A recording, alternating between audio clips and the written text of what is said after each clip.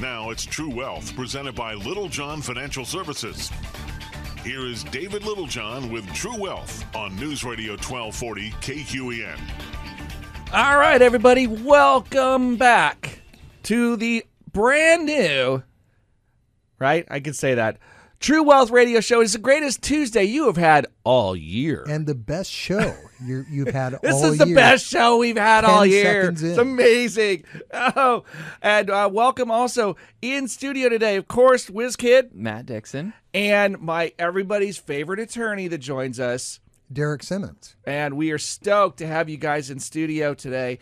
I think I'm ready to have 2022 in the rearview mirror. All of them. 20, 21, and 22. All of them. For all different reasons, right? 21 was a pretty good investment year, and then 22 was like, psych! It was so obnoxious. Basically, it took away almost everything from 2021. Like, oh, well, up we go? Yeah, all right, back down. All right, glad we played that game. And it's gone. If you've seen South Park, and it's gone. So, probably not really true, but certainly if you're a large cap growth investor, that had been just the leader of the pack for quite some time and no longer the leader of the pack unless you're talking about the race to the bottom. Are you excited for 2023? I am, believe it or not. Yeah. I was joking before the show. I'm looking at on Yahoo Finance. They have a poll up that says Americans largely pessimistic about 2023, Gallup poll shows. And I just sort of click my heels together and go, hee hee. Because as a general rule, the American public gets it wrong. Yeah. They just get it wrong. It's like, really? For the whole year you're pessimistic? Let's not forget that the stock market is largely a leading indicator.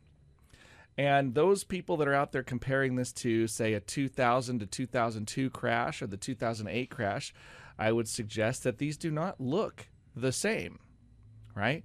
The 2000 crash was built around some structural issues. The dot-com bubble was one of them, where we had the internet proliferating from the ether, right? Did not exist before, and all of a sudden explodes onto the scene, and it was the new economy where companies didn't make money, and they were still valuable until they needed to make money again to be valuable. Yeah, it turns out that's not a long-term strategy. It turns out that was false.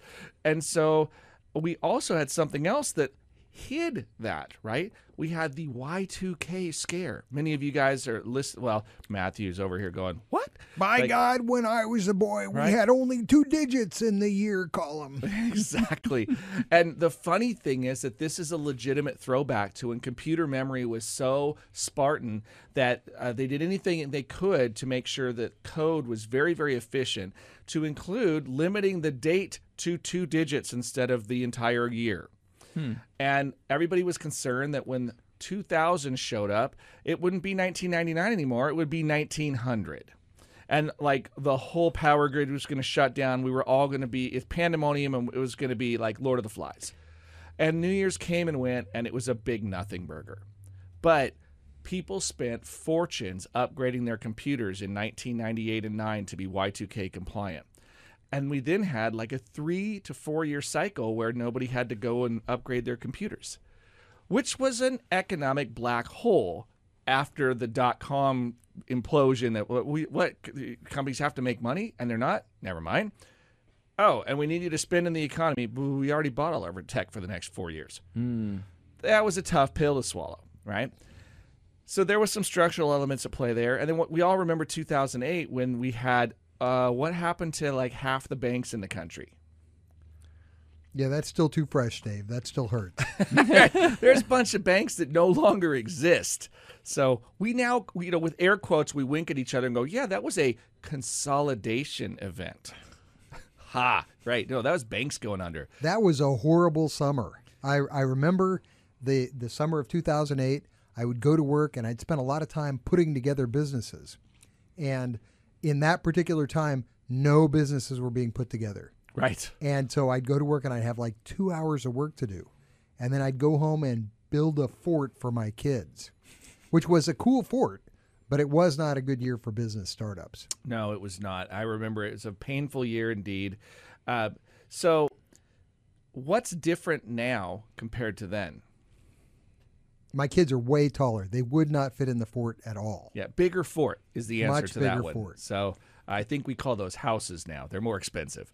You could also point to the fact that there's a lot more money in circulation. Yeah. I mean, this was sort of self-imposed this time. The economy didn't necessarily have to crater, but we did this to ourselves. And people can say, well, COVID. I said, the reaction was, one that it was self-imposed, right? So it's not like a computer. Did you try shutting the economy off and back on again?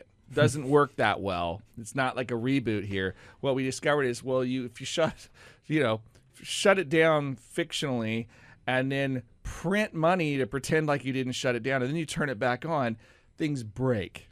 So we created this mess. But the good news is, it was largely generated by the Federal Reserve, right? I'm not saying they did a bad job. Congress was in on it too, and there was a bunch of spending and conjuring of money. Mm-hmm. Okay, it leads to inflation. And the Federal Reserve says, well, what are we going to do? And since we're not going to see policy changes from Washington, D.C., and we can all point fingers and throw rocks and whatever, but it's unproductive. So the Fed said, well, I guess we better put this on our shoulders. And the rate hikes began.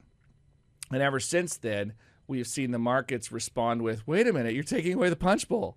Where's all the cheap money? And we've seen that in the housing market. Go talk to realtors. Any realtor that's like, oh, real estate's good. I'm going to say, are they a good realtor? Because I think they're lying. The good realtors are like, it's crickets right now. It's not fun. Because they're being honest, right? Now, I would say you don't have to fib about the markets just because, you don't want people to feel bad about it. And that's a factor that results from about three different things. One is money got more expensive to borrow. Heck yeah. So the borrowers can't borrow as much. Two is we were short on inventory anyway. Yep. And the third one is the sellers have not yet gotten used to the idea that they need to reduce their prices. Absolutely. So with those three things, realtors are having a tough time. Yeah, we had a radical alteration of the demand side of the equation because of a change in the supply side of financing. So that's a huge impact on real estate. So all of this to suggest, though, we're laying all these reasons out why the economy looks pretty ugly. But here's the question I would ask. So, Derek, Matt, does the market not see these things? Not a trick question. Traditionally, the market does see these things, and it's already accounted for them. Right. So that's the idea that it's already pricing these things in. I stole Matt's good answer there. That was a good answer, though, Derek. It can't price in what it doesn't know, right? Now, it can guess, it can anticipate, but so it doesn't know what it doesn't know yet, but it knows a lot of stuff because everybody told us, right? The Federal Reserve's not been shy about publishing their numbers and what they think is going to happen. We're just waiting for some of the data to actually show up to make more decisions. But if the market is accurate in that it's already pricing in the known issues, then we either have to have a lot more unknown negative show up. Right. We could have an additional rate hike or two.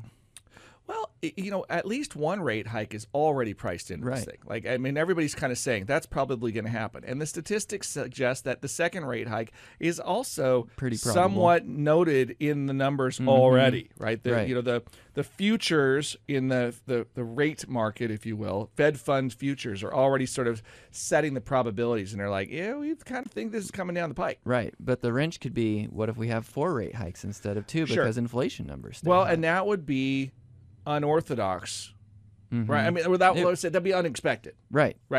And so if that were the case, the markets could certainly have more headwinds. But the flip side of that would be, why would there be more rate hikes? It would have to be because inflation numbers came in higher than expected. Right, and why would they come in higher than expected? Because the economy is doing better than we thought, right? Yeah. So it's like, well, which one is it here? Is the economy really that strong that the markets should tank?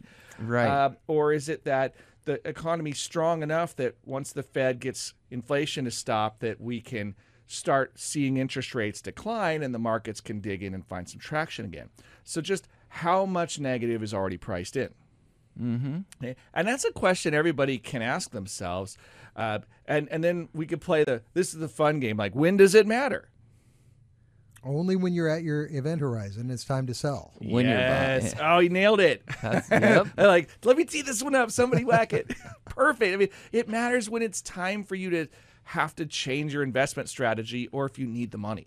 Right? I continue to believe that this is, while we talk on this show often about how you position to take advantage of moves in the market, we don't go out advocating that you start trying to day trade and get really cute with this thing.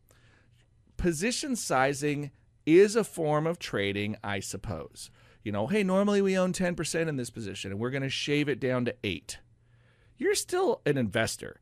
You just have a little dry powder thinking maybe the markets are going to go lower, and then you'll be able to buy back in and average your cost down and improve your position as an investor. Okay, if that's your thesis and you want to, lean one direction or another, I'm not going to say that's a bad idea. I'm just going to suggest that you're trading a little bit, right? It's when you say like, I'm all in and I'm all out and I'm betting the farm on Tesla, and then I go, that's one of the things that bothers me. I think in the market, you expect that generally it reflects everybody's information all amalgamated into one spot. But then what you have is you have computer-generated trading where a little bit of information will produce a much wider swing than one might expect. That drives me bananas. Yeah, well, it's the reason that all right, this is so good that I'm gonna let's do this. Let's grab a break, and when we come back, we're gonna talk about the efficient market hypothesis, what the heck that means, and why it's relevant to you. But we got to take a break. So stick around. We'll be right back. This is Dave Littlejohn. Matt Dixon. And Derek Simmons. You got True Wealth on News Radio 93.9 FM and 1240 KQEN. Hey, gang. Welcome back to the True Wealth Radio Show, where I have got in studio on this, the best show all year, Matt Dixon. And Derek Simmons. And if you're just getting caught up, we do this thing that we do. The whole show gets recorded. You can grab it as a podcast tomorrow. It'll get published at our webpage at littlejohnfs.com. It will also land in all of your favorite spots. So if you want to follow us in your favorite podcast environment, whether it be iTunes or on Google in the Play Store, wherever you want to go, right? You can go grab it there, but you can go straight to our website. If you don't know what a podcast is, you could just go to our website and you can actually listen to the show on our webpage too. So like you can go get caught up, because you're going to be curious, right? How did we get to this where I said, hey, let's talk about the efficient market hypothesis. And everybody went, I could totally make one up, but I'm curious about what you're talking about. Well, let's start first with you actually shared what it was. Isn't the hypothesis the third side of an equalateral triangle? Is that not right? That's a hypotenuse. I'm sorry. Hypotenuse. And I think Close they're enough. equilateral are all... Right. Are they all hypotenuse at the same time? Maybe it's a right triangle. Correct. There we go. What are we doing now? Now we're all right. Thank you, Pythagoras. We appreciate it. So, who makes math jokes? I used to have to do this for a living. Okay, don't bring Matt's me over back here to having this place. flashbacks. You used to make math jokes for a living? Yeah, I was Sweet. a math teacher. And oh yeah, you feel my pain. I saw it in your face right there, Derek. You're Let's like, discuss ouch. differential equations and make it interesting. Well, you don't go into teaching for money. You go into teaching because you love it. Yes. And then sometimes it starves you out and you have to go get another job. Yeah, you go into it for the vacation time and you realize it's not good enough. And you're like, wait a minute, this didn't align with hunting season. So yes, Right. efficient market hypothesis. So, first, let me explain that there are different opinions on this, right? There's the strong version, the weak version, and the we throw our hands up in the air and punt version, okay? All of them operate under this concept that you snuck in at the last segment, Derek. And that is that the market knows all the information Yes. when you put everybody together. That's the idea, is that the market actually knows everything there is to know, and it's already priced in at this very moment. Like at any given time, the market has all of the information priced in. At least we should put this asterisk by it, because now we go from the strong theory to the weak theory, which is all of the information that's publicly available. Because if you have inside information, you could cheat. right? Because the market doesn't know, so you have an information advantage that's not available to everybody else. And there may be some of that, but it's illegal, so we kind of hope not. Yeah, in theory it is, and yet somehow politicians become multimillionaires on $200,000 a year salaries.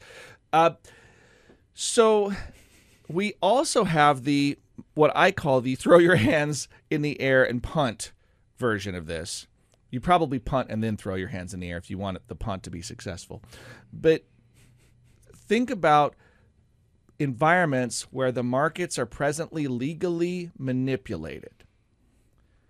And then you realize that I have no idea whether or not this thing is really efficient or not. Okay.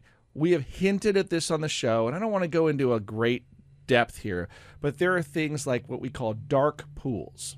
Okay. Matt, have you ever heard of this before? Yeah, I think doesn't it revolve around some hedge funds? Hedge funds or off-market trading. Dark pools are exchanges that are not visible to the marketplace. So you don't know what transactions are occurring behind the scenes. 100 million shares of Apple could be traded in a dark pool, nobody would see it. Yeah. High frequency trading could occur where maybe there's 100 million shares of Apple being sold 1,000 shares at a time. And you have to talk like this. That's not high frequency. Sorry. Trade it, sell it, buy it. And I'm but supposed do to that in your voice. You're an attorney. I'm supposed to take you seriously. So, yes, in the high frequency trading. Now all I can think of is like Wizard of Oz or something. I was thinking of Mickey Mouse or Minnie Mouse. Right. It's like cartoon characters and stuff where you're like, okay. So in high frequency trading, the idea is that a computer can look at all of the different orders being placed in real time, and it will manipulate the order flow in order to make the price of a stock move one way or the other so that it can exploit tiny moves in the marketplace for profit. Okay. It will sometimes do what's known as front running, which means it sees the price of what you want to buy or sell for, and it can place the trade ahead of yours. That is supposed to be illegal. That does sound sleazy. Right? And yet it occurs in these environments, and because of the nature of it, it has largely gone unaddressed.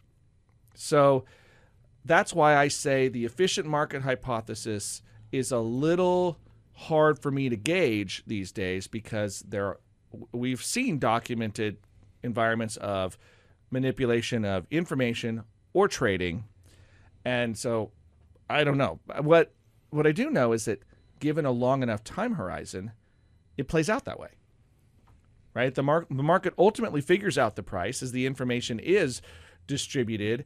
And so I would look at it and say, well, on average, the market does get it right. The question is, in the very, very short term, are there ways to exploit it? And the answer is maybe. Right? Like maybe there are ways that it can be exploited, which but is can not the you actually? Not that you and I can get in on it. That's the trick, though, is like, can you do it at volume and scale and consistently enough to make it advantageous? By the way, there's a word for this. It's called trading. And sometimes it's got other words too, scalping or whatever else. But that's not the same as investing, right? Micro transactions 1 million times over, that's not investing. That's something different. If it's profitable all the time, that's great, but I still don't think it's investing. I think it's just manipulating market circumstance in order to profit. Or trying to time it. And getting lucky sometimes and not getting lucky other times. Yeah. Well, and then you find certain environments where people are always lucky. And then you go, yeah, that's a natural market. Right? That's sarcasm font, by the way. So the point of all of this, again, is to suggest that all of this, where did this all come from, by the way? Again, if you haven't been listening the whole time, just that this poll that suggests Americans are all pessimistic about the markets. And yet, in theory, the market should have everything already priced in, which means that pessimism should also be priced into this market right now. And so my question is, well, do things get worse from here or better? And largely, Americans suggest it's supposed to get worse. But if the market already knows that, shouldn't that already be priced in? Bum, bum, bum. Well cued. Where's the We need the effects box too, right? We're gonna like record that and then have it on playback. It's gonna be on a loop. I think we should have it specifically in Derek's voice too. Just a Derek button. You know, what I was remembering was when we were talking about high frequency, I can remember my brother yelling, "I can't believe Derek gets away with this." And then my mother said, "We're in church. Lower your voice." And he goes, "I can't believe Derek gets away with this." And then we could not stop laughing for the rest of the service. Irrelevant to today's topic, but it's just something I thought about. I appreciated And that. so you've just told me you've spent a lifetime since that day in church waiting to make a high frequency joke. I have. Nailed it. I've got a long list. I'm just waiting for the opportunity. Oh my goodness. Don't give me the list. I'll just be teeing up way too much. Okay. So now that we've decided this, the question is, where's the market going from here? And the answer is still, I don't actually know. But I will tell you that I'm probably more optimistic than many. I do think that we're going to have headwinds for the next quarter or so because it's probably a self-fulfilling prophecy, right? If everybody says it's going to happen for a little while, it does, because that's how lemmings work. But at some point, somebody goes, but I don't like being a lemming. And then they zag when everybody else is zigging, and before you know it, the whole group of lemmings changes directions. And so that opportunity is coming. If I knew when or where, then I guess I should keep that evil secret to myself, and all of our clients will profit, right? Yeah. 'Cause you can't just dump that one out on the air. Then it's not a secret anymore, and everyone's gonna do it. Yeah, sort of like my spoof that everybody on the internet that says, "Hey, come buy our system, and we'll tell you why we're so wildly profitable in the markets." And I go, "Why would you sell the system if you're so wildly profitable? It's just gonna water it down because now you got too many people doing it." Well, the way we do it is we sell our system.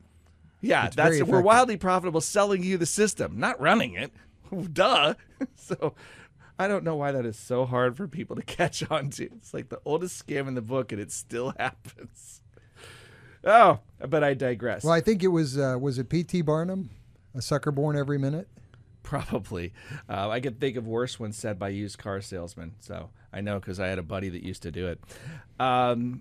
So look, here let's try to shift gears here. It's the beginning of the year. I think we've talked about the markets. We think maybe the world's got it wrong. Maybe it's not the end of the world. Maybe this thing actually turns around and goes up at some point. And so I still believe in the long-term concept of investing. But you know what? It's a new year. We got all of these opportunities in front of us. And we also just finished last year. Something has been on my mind, and I've dragged you in here, Derek, and I hope that we can play a little game here. Okay. And the game is built around planning a little bit. Now, you know that I've got personally, right here I am, a financial planner. I have a CPA. I also have an attorney who happens to be in studio with us today. And we get to the end of the year, and every year you kind of walk me through this whole process of like, how are we going to sort of grade what we're doing and wrap things up. The annual meeting. The annual meeting. Yeah. I would love to spend a little time with our listeners unpacking what that is all about and why they may want to consider this in their own financial world. Sure. Well, let me tell you where it comes from. I'm listening. Where it comes from to start with is in corporations, there's a statute that says you have to have an annual meeting of shareholders and directors every What's year. the statue look like? The statue, it's gorgeous. It's just gorgeous. Like tall? Yes, and it has inscribed on it a statute. Oh, statute. Also known as a law. I'm in charge of bad jokes here, Dave. I didn't think Actually, he has cornered the market on dad jokes. False. Anyway, a statute says you're supposed to have an annual meeting every year. Okay. Well, if you've got a really small company, you've got one shareholder, two shareholders, they have they have meetings constantly. Why do we need to have this one that's special? Well, I bet you could tell me, but what if I make us take an evil profit break before you do? yeah, but this is really important, so I'll wait until after. All right, music's playing. Stick around if you want to understand, like, hey, if you're thinking about starting a business or if you're running one, especially if you are trying to figure out if you should get an entity or not, this is going to be for you. We'll be right back. This is Dave Littlejohn. Matt Dixon. And Derek Simmons. You got True Wealth on News Radio 93.9 FM and 1240 KQEN. All right, gang, welcome back to the True Wealth Radio Show, where we are having fun on the best show you've heard all year, the best Tuesday you've had all year. Frankly, just this year is really kicking butt so far. That's all I can say. At least since 4 o'clock, no doubt. Exactly. And from here, it can only get longer. So carry on, shall we? In studio today with me, of course, we've got Matt Dixon. And we've brought a good buddy of mine, Mr. Derek Simmons, who is about to reveal all of the secrets of the legal world, or at least annual meetings with some customers. I was going to say that might be some sort of a representation thing. But anyway, the annual meeting. So what happens is the statute says that each corporation has to have a meeting.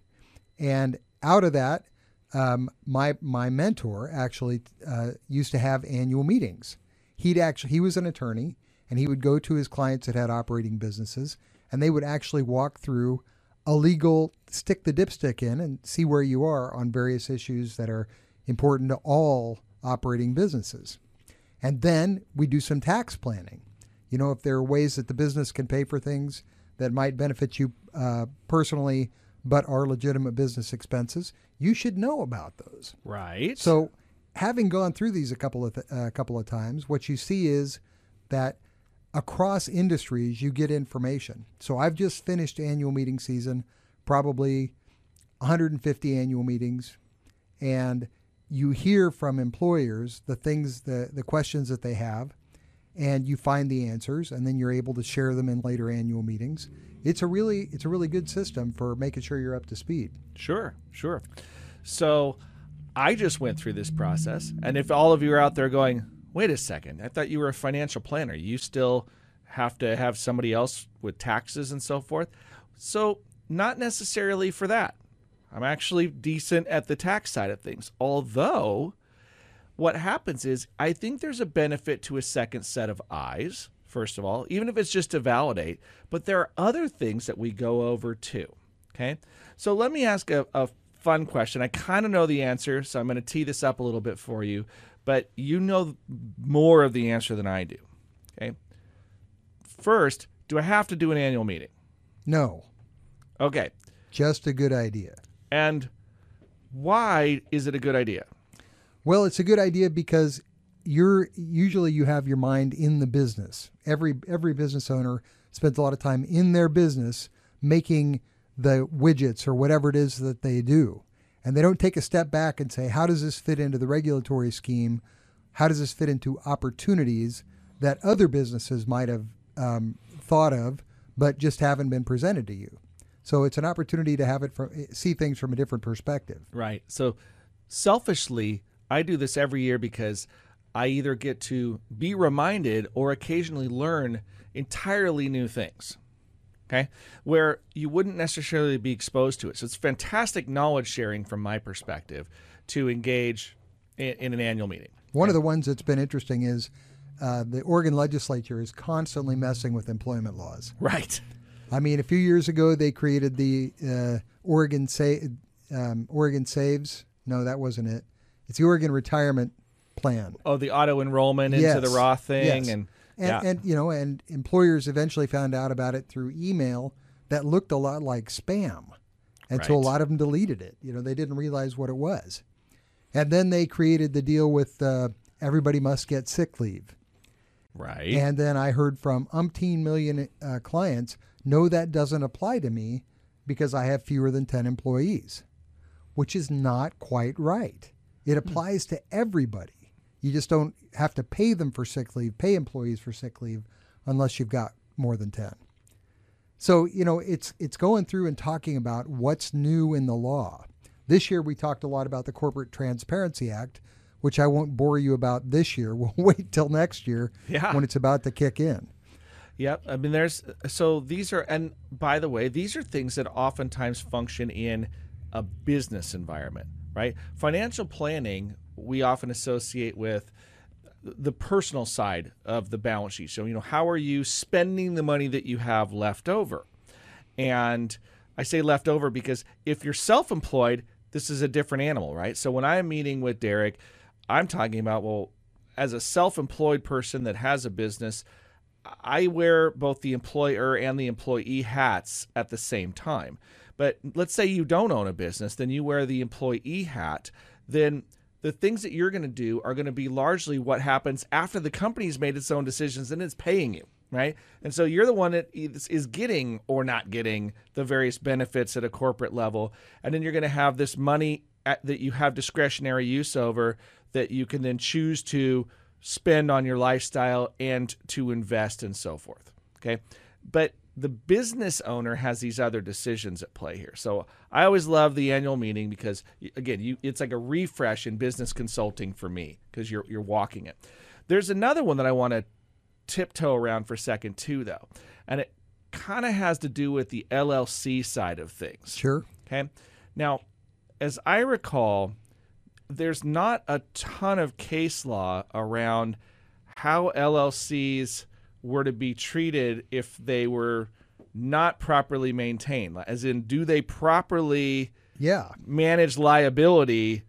And it's sort of a maybe. It's an interesting question. You know, Oregon Revised Statutes, Chapter 63, riveting reading if you've got spare time. Sounds like it. Having trouble sleeping, but anyway, it talks about limited liability companies, and it says that a member, which is an owner of an LLC, shall not be held personally liable for failure to follow corporate formalities, which sounds really cool. It's like, I don't have to have an annual meeting. I don't have to have minutes. I don't have to have an operating agreement. I can totally commingle my assets. And at some point in there, you're wrong. At some point in there, you will be personally liable if you screw that up, but you can't really tell where. You know, how many corporate formalities is enough and how many are not required? How many corporate formalities can dance on the head of a pin? There's that. So, you know, my theory has always been, I don't want my clients to be the test case.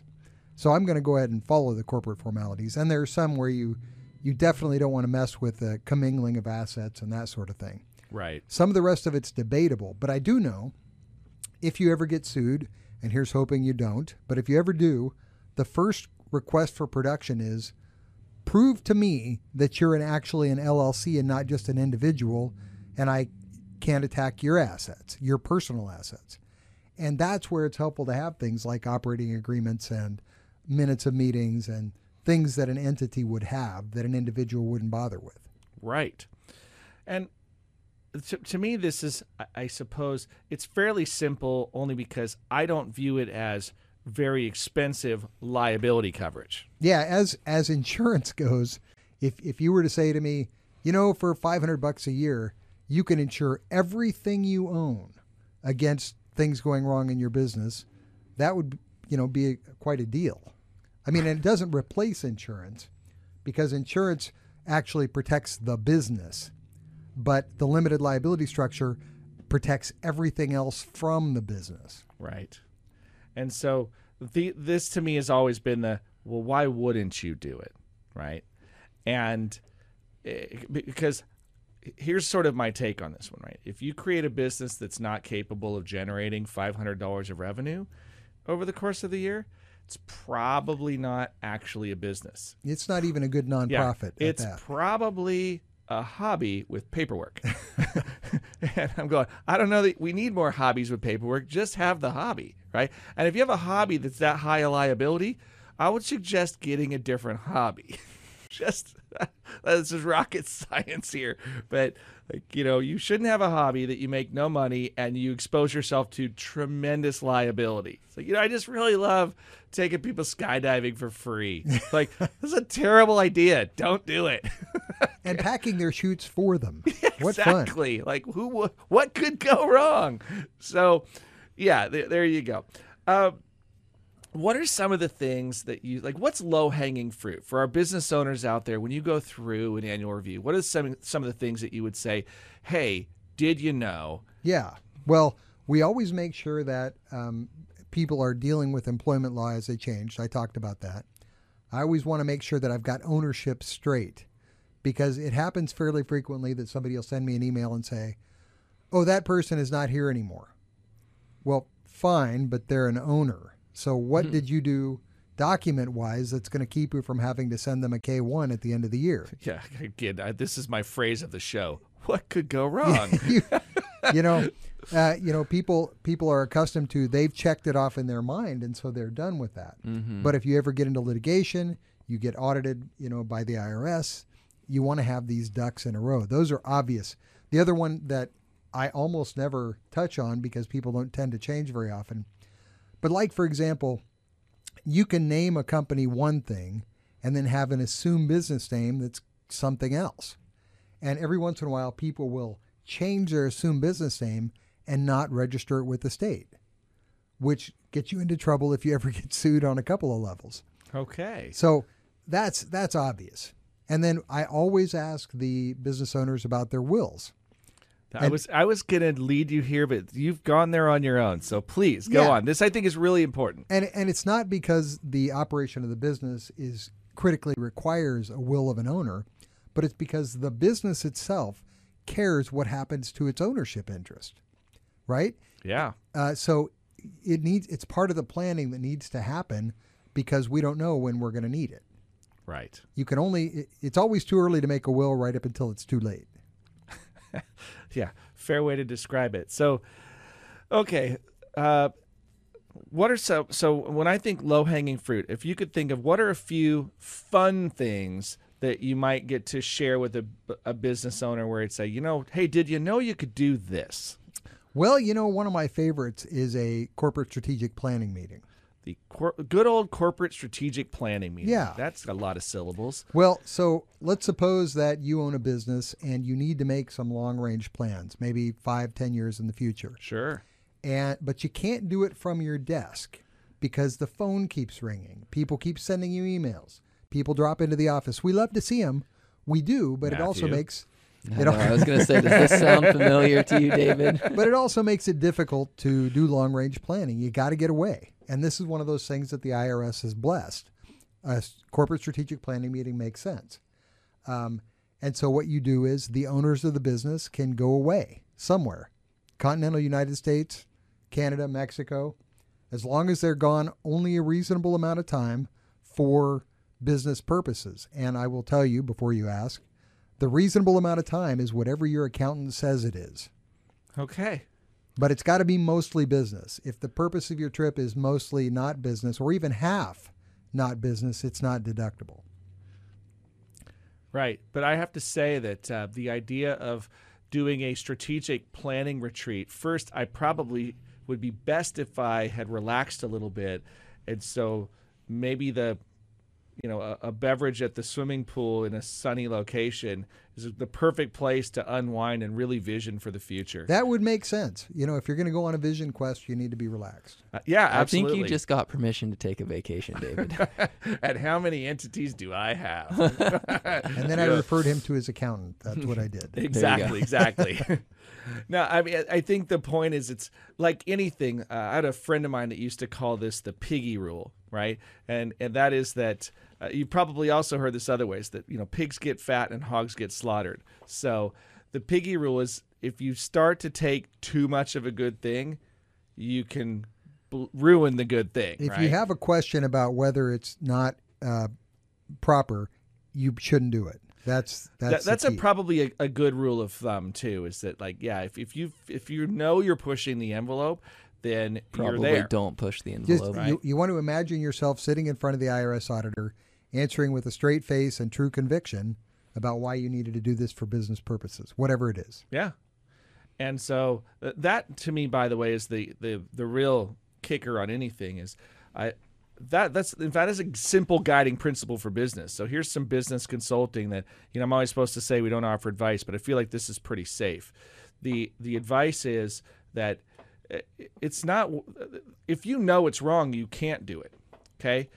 But if you're doing something and you get audited, you just better have a darn good reason for why and be the ability to document and prove it. Okay. And this happens in so many areas of business, whether it's, I was driving my vehicle for business. Okay. Where did you go and how much mileage did you have?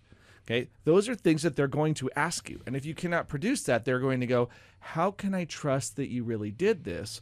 And they will probably disallow it. And if you try to, say, take that as a deduction, you may lose it. Right? I'm not the auditor. Maybe there's a perfectly defensible case. in which they go, well, that actually makes sense. But the key here is it reasonably defensible? I mean, you have to start with that. If it's never reasonably defensible to begin with, there's a good chance you're in the deep end of the pool and it's not a good idea. Yeah, the thing we're looking for is stuff that should be deducted because it is for the business and you just haven't realized it. Exactly. So that's why I call it low-hanging fruit, right? It's the stuff that you could say, well, if we did a better job, we could take advantage of this. And so what I would suggest here is that if you've got questions about what this can be, follow up with us after the show and we can get everybody connected. So I know you've got, what's your website right now, Derek? It is seriousbusiness.law. Yeah, seriousbusiness.law. If you can't remember that, you can remember the show. You can always find us at littlejohnfs.com. We know how to reach Derek, and I cannot formally say this is a recommendation for lots of weird reasons, but I can say he's my buddy and he's my attorney, and you guys will figure it out. So beyond that, and shop around if you have to, right? There, we've covered all of our bases. I still like you, Derek. We're running long. We got to grab our final break. When we come back, though, one of our favorite segments of the show, financial terms. Stick around. We'll be right back. This is David Littlejohn, Matt Dixon, and Derek Simmons. And you're listening to True Wealth on News Radio 93.9 FM and 1240 KQEN.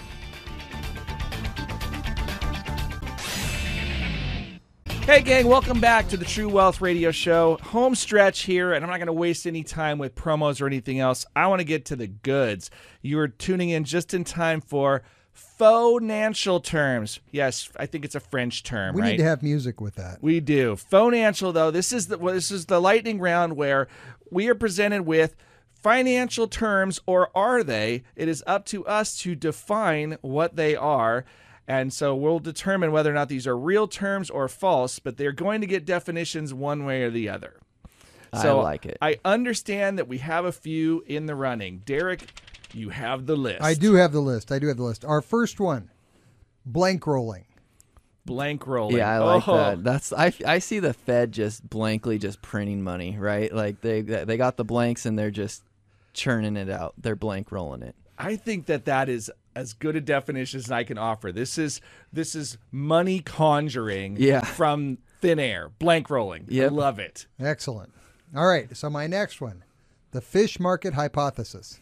The fish market hypothesis. Which is different than the efficient market hypothesis. That is true. The fish market hypothesis, if you can't, I feel like it's when you disagree with it and it just stinks like fish, right? Well, that's I was really thinking if it doesn't about that. smell good, don't invest in it. It's the basic idea that if it smells too good to be true, it probably isn't. Yeah. Or if it smells really bad, the market's going to go down. That's true. Yeah. If it smells like the fish market, get out. All right. Well, what about the flea market hypothesis? Ooh, the flea market hypothesis. That is that.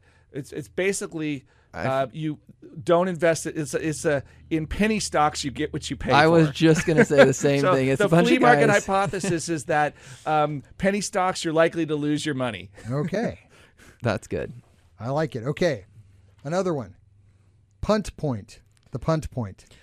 Oh, the punt point. I feel like that's when Jerome Powell is just standing up there and he gets an interviewer asking him a question and he's like, ooh, I really don't. I'm going to punt on that one. That's a punt point. Yeah, I would think the punt point is a non-answer from a political figure involved in finance. So that's that. I just think that is the term is, well, the punt point is when they said, well, I'm going to make it sound like a point, but it's really not a point at all. I just completely obfuscated it and dodged it. We get way too many of those anymore. I am picturing Alan Greenspan, who could answer a question. Irrational exuberance. With it's stone complete cold. engagement and not say a thing. Exactly. It's the art of answering a question without answering the question is a punt effect. point. It was beautiful. Okay. And the last one on my list is hedge whacking. Hedge whacking. Like weed whacking, I feel like but different. I feel like that's when a hedge fund does really, really bad, and then someone that lost a bunch of money is like, whack the guy that runs this hedge fund. It's hedge whacking. That's like mafia style. Yeah. Hedge whacking, the definition that I would have to go with would be when a hedge fund loses so much money that they start discounting their fees to try to incentivize investors to stick around. Okay. So 2022. There you go. So Head whacking. All right. Well, look, that is the music. We are out of time. Hard to believe it. Look, Derek, how do people reach you if they want to? I am at 541-677-7185. And Matt, how do they reach us? 541-375-0898. All right. You can also grab us at info@littlejohnfs.com. Check out the webpage, but we got to run for now. Until next time, this has been David Littlejohn. And Matt Dixon. And Derek Simmons. You listen to True Wealth on this station. The preceding program was paid for by Little John Financial Services. The opinions and views expressed may not reflect those of Brooke Communications, its affiliates, or its employees.